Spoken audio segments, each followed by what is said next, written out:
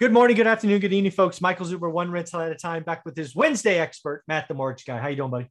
I'm doing great, Mike. How you doing? I'm doing awesome, man. This one rental at a time thing is taking off. Lots of people are taking action, doing deals. And if you've been a part of the community the last couple of years, you have a lot of equity because we've probably seen in most markets 30% appreciation. So I don't know about you, but I get lots of questions about, should I do a cash out refinance? Is it a good idea or a bad idea? And frankly, most of the time, that's the end of the question. I'm like, I think I need a little bit more information. A little bit more. Yeah, that's like my question I get is, what are rates? And I was like, okay, there's 77 different variables, but yeah, where do we start? And the interesting thing, Mike, about the cash out refinance conversation is, obviously as a mortgage broker, I'm getting these questions every day.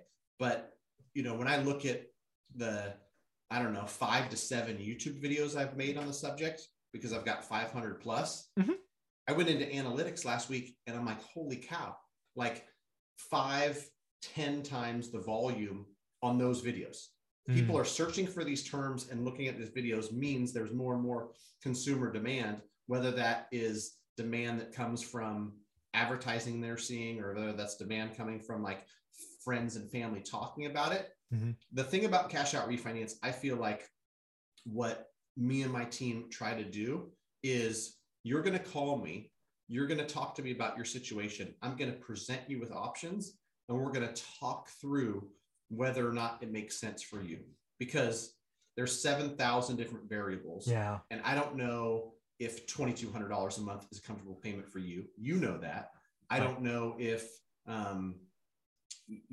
you're going to plan on being in this house for 6 more months or 60 more years. That's something that and I don't. And so, cash out refinance is an amazing tool. And I've seen absolute home runs being hit where somebody says, gosh, this consumer debt has been weighing on me.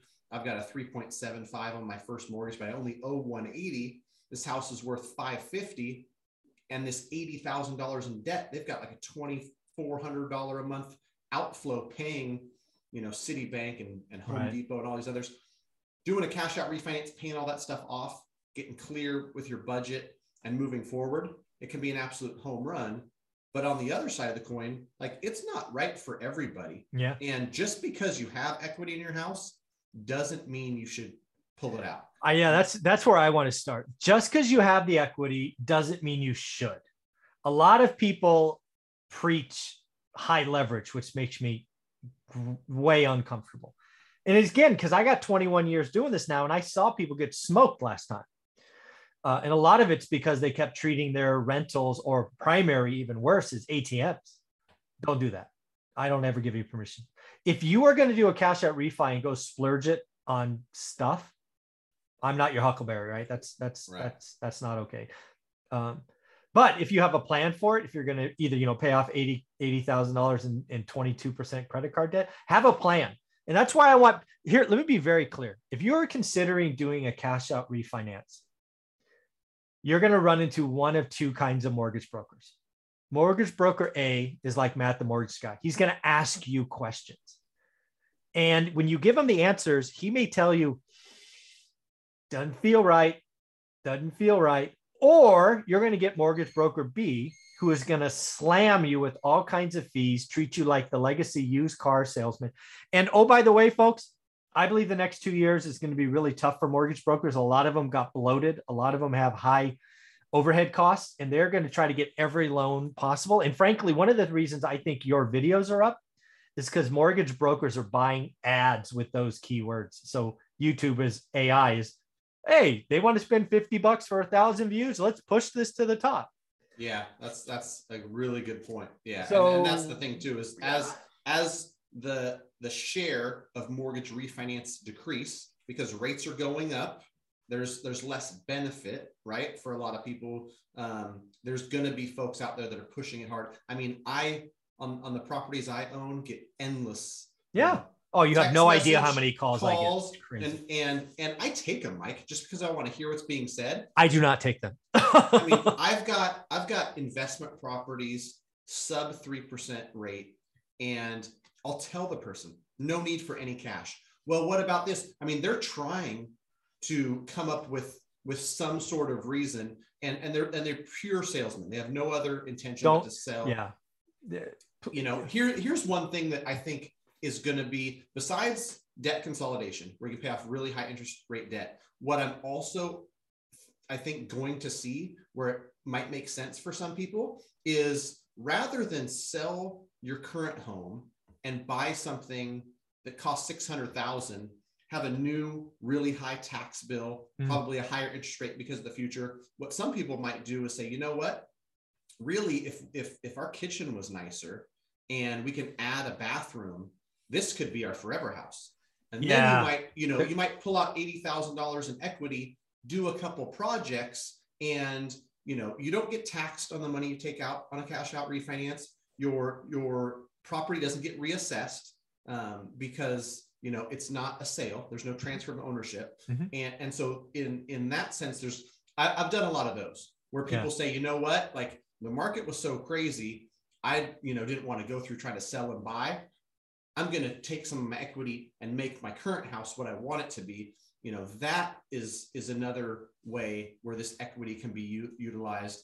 Like you said, it's not a trip to Vegas, and it's not, going out and buying $60,000 worth of Dogecoin and that lottery ticket works out. That's not advised. Not advised. No, bad. Yeah. The other thing I want to say about doing a cash out refi as an investor is you can do them badly. Read my book, One Rental at a Time. My first cash out refi was stupid. I took as much as, I would probably, like a lot of you, right? The bank tells you, how much do you want? I go, how much can you give? And I said, I want that amount. Well, lo and behold, I was writing, I created an alligator, and I was losing money every month until I sold it. It was a horrible feeling. I felt so stupid. Don't do that. And then lastly, you just brought up something is why I think real estate's going to slow down going forward. As rates go up, people are going to make their nest better. They're just not going to move because they don't want the price increase and the rate increase. So a lot of that stuff is coming. So in the end, a cash out refi can be great, but it also can be horrible. Right. It's what your plan is. So do yourself a favor, reach out to an agent or a broker like Matt, the mortgage guy, who's going to ask. If you reach out to a mortgage broker to do a cash out refi and they force paperwork down your hand day one, not a good guy. If they're not asking questions, they are out for themselves versus you. So Matt, the mortgage guy, and his team are going to ask you questions because it may not be the right answer. Right. And here's some actionable advice, whether it's us or whether it's somebody else. This is what I think that the consumer should do so that they can kind of wrap their head around, does it make sense? If you reach out to our team and you say, here's what I owe, here's what it's worth, here's what I'm looking at doing. I don't know whether I need 40,000, 60,000, or 80,000. Let us prepare a quote, show you what that looks like, because you want to not only see, okay, I can get out 80,000, but what are the payments? And what do I know about my monthly budget, whether that's a comfortable payment, what that's going to look like if times are good, if times slow down, whatever the case may be. You want to analyze that stuff before you just say, oh, I've got 200,000 in equity and I know I can pull 80,000 of it out. I'll figure out something to do with that money. Just cash me out to the max. Because truth be told, there's some people, Mike, that just literally go 80% is the maximum I can go on my primary. Okay, whatever it appraises for, 600, we'll go to 80% LTV, and no care in the world.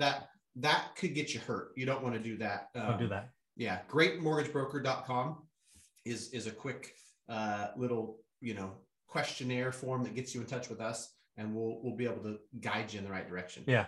Again, folks, greatmortgagebroker.com. Go there. If you're in our One Rental at a Time community watching this, get somebody that's going to ask you questions. And it's only going to get worse. Mortgage brokers are about to get super uber aggressive. So be careful. Watch yourself. Right. Go to someone like Matt, the mortgage guy, who's going to be on your side and help you out. Thanks, buddy. Yeah. Thanks, Mike.